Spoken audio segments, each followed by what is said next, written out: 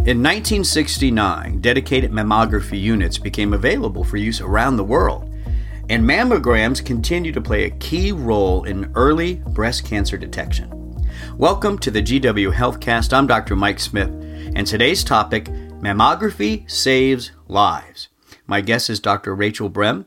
Dr. Brehm is professor of radiology and the vice chair of radiology at the George Washington University School of Medicine and Health Sciences.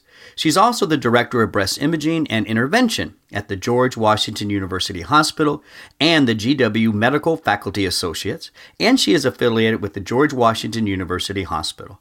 Dr. Brehm, welcome to the show. Thank you very much. So, the title, right? Mammography saves lives. Can you tell us a little bit about how many lives have been saved, at least maybe an estimate of how many lives throughout the years mammography has saved? Sure. So currently in the United States, there are about 230,000 new cases of breast cancer every year, and about 45,000 women die of their disease. Over the past 2 decades, there's been a 30% reduction.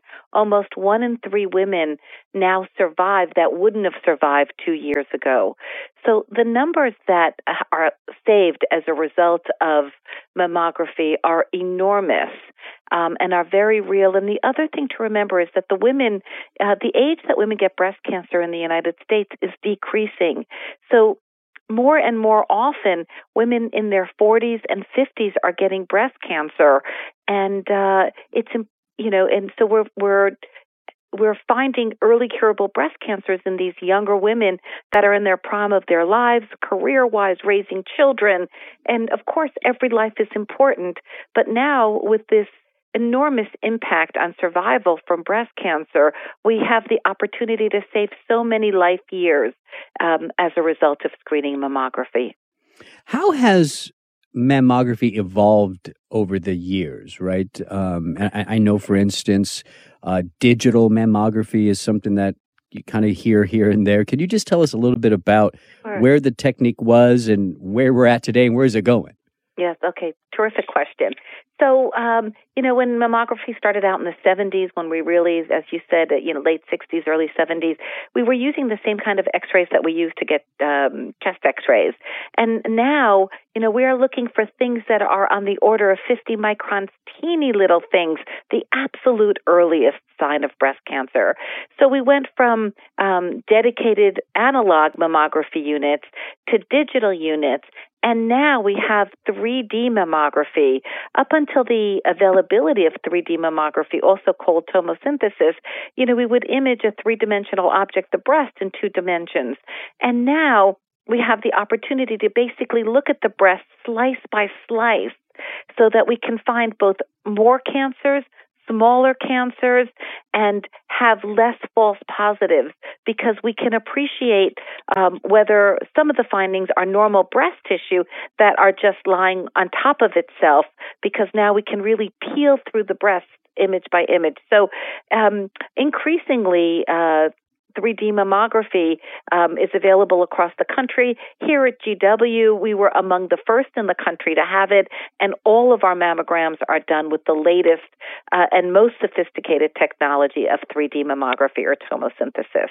Right. More and more women are asking about alternatives to mammography, and we can get into why or why not that might be wise, but there are other options out there for imaging the breast. Can you just kind of review what techniques besides mammography are out there and available?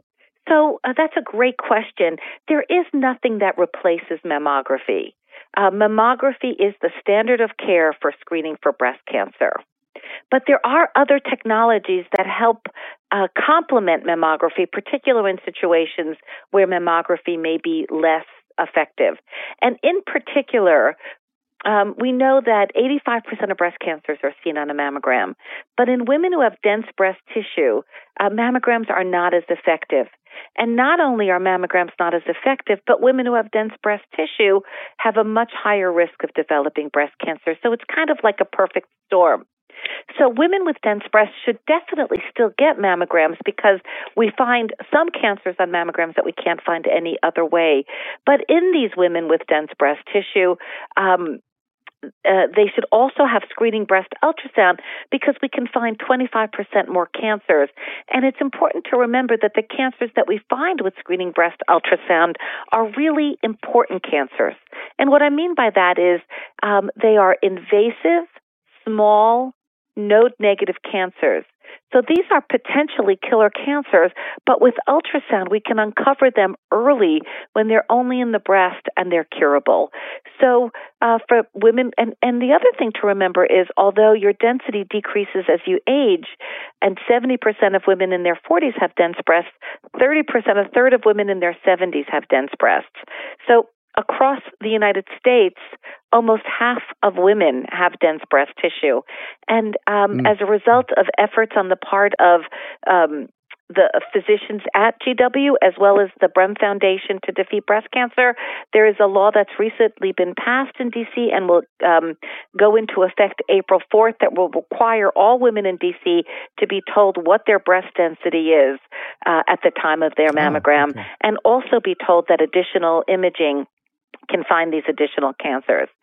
And for women who have a much higher risk than average women or women with dense breasts, that is, women who have a personal history of breast cancer, women who have something called atypia, unusual cells that were found at the time of biopsy, or women who have a genetic mutation that results in a much higher risk of breast cancer, we have both magnetic resonance imaging, MRI at GW, as well as we are the only institution in this region that has molecular breast imaging, a very exciting new technology that allows us to ask the question, what does breast cancer function like, as opposed to what does it look like, and allows us to find cancers that can't be seen with mammography or ultrasound as well.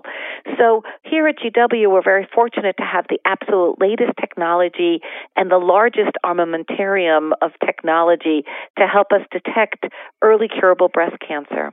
And the other thing is that we believe, as so much of medicine is going to individualized and personalized medicine, here at GW, the diagnosis and treatment of women with breast cancer is very personalized as well.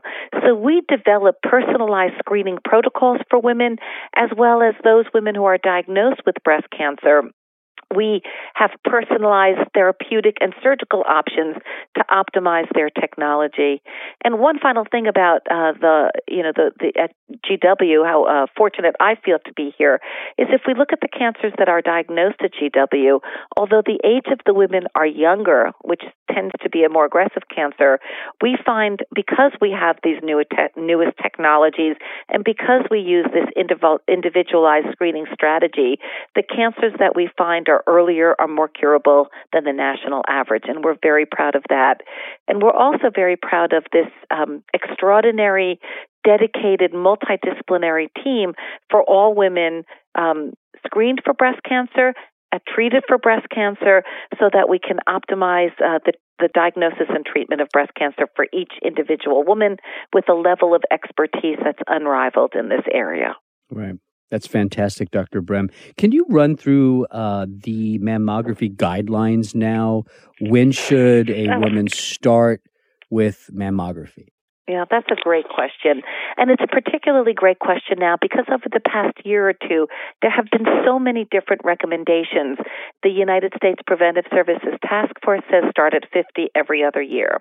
The American Cancer Society says women should consider getting screened at the age of 40, but should definitely start at 45 to 54 every year, and then every 1 to 2 years after that.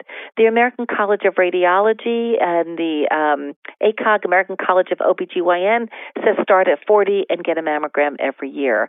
And sometimes the worst consequence is that sometimes all these recommendations are so confusing that women just throw up their arms and say, I'm not going for my mammogram because it's so confusing.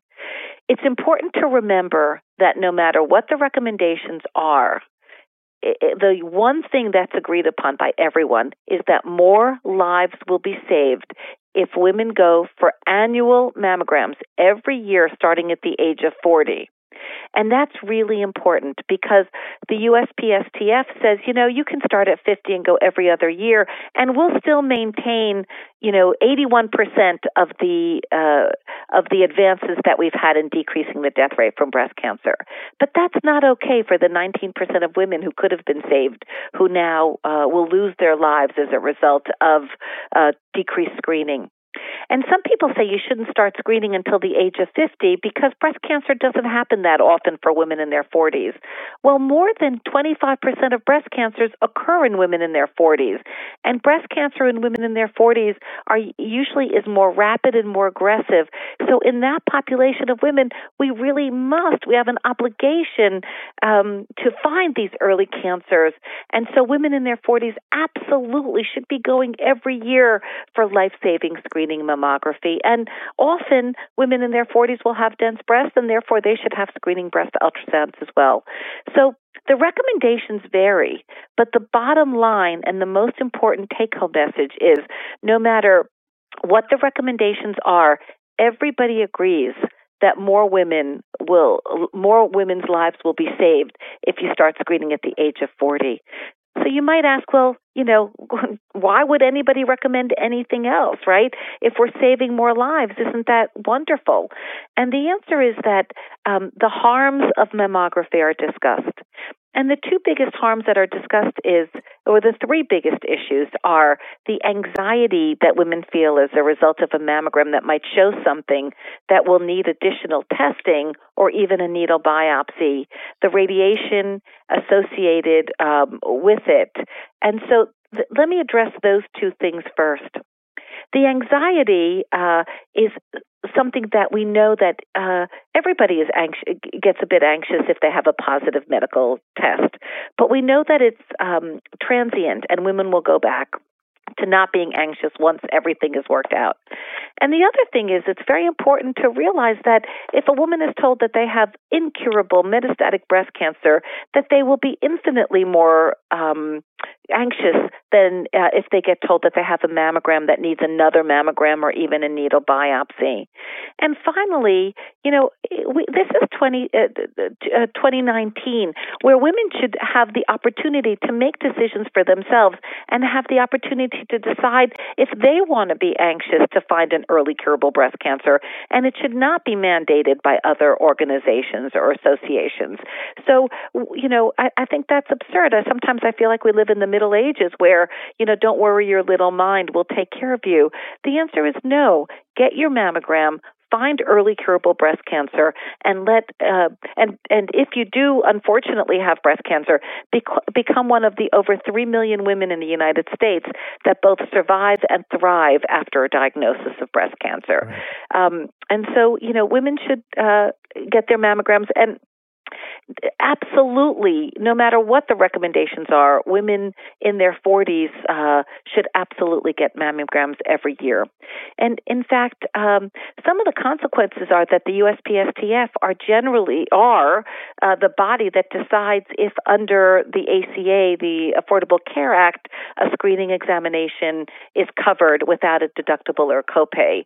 So gratefully, the women across the aisle in Congress have now twice passed a law called the PALS Law that allows women to have mammograms free, meaning a screening mammogram has no deductible and no copay.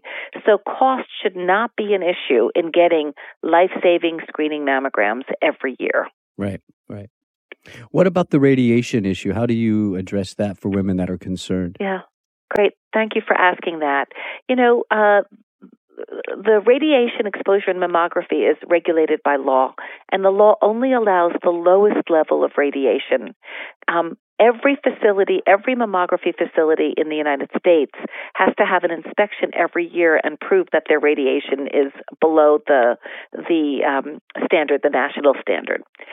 In addition, there's never been a cancer that's been shown to result as the consequence of the radiation exposure of mammography. And finally, radiologists are extremely sensitive to minimizing the exposure to radiation. But like so many things, whether it's getting in your car or flying in a plane, it's always a risk benefit. And the data is compelling that the benefit of a mammogram far outweighs the risk of radiation. Right. Dr. Brem, you are just full of so much information. I know the audience is soaking all this up. Just in summary, what would you like people to know about mammography? I'd like people to know that mammography is life-saving, that regardless of what the noise in the media is these days, and please go get your mammogram starting at the age of 40 every year, unless you have a first-degree relative that had breast cancer at a younger age, and then you should start 5 to 10 years earlier. It would be such a tragedy and travesty if after all this headway that we've made in saving lives from breast cancer, we now move backwards and more women die from breast cancer who could have been saved because women don't get their life-saving mammograms. Dr. Brem, I'm going to thank you for the work that you're doing and also thank you for coming on the show today. You're listening to the GW Healthcast. Please visit gwdocs.com to get connected with Dr. Brem or another provider. Or you can call 1-888-4GW-DOCS to schedule an in-person or virtual appointment. I'm Dr. Mike Smith. Thanks for listening.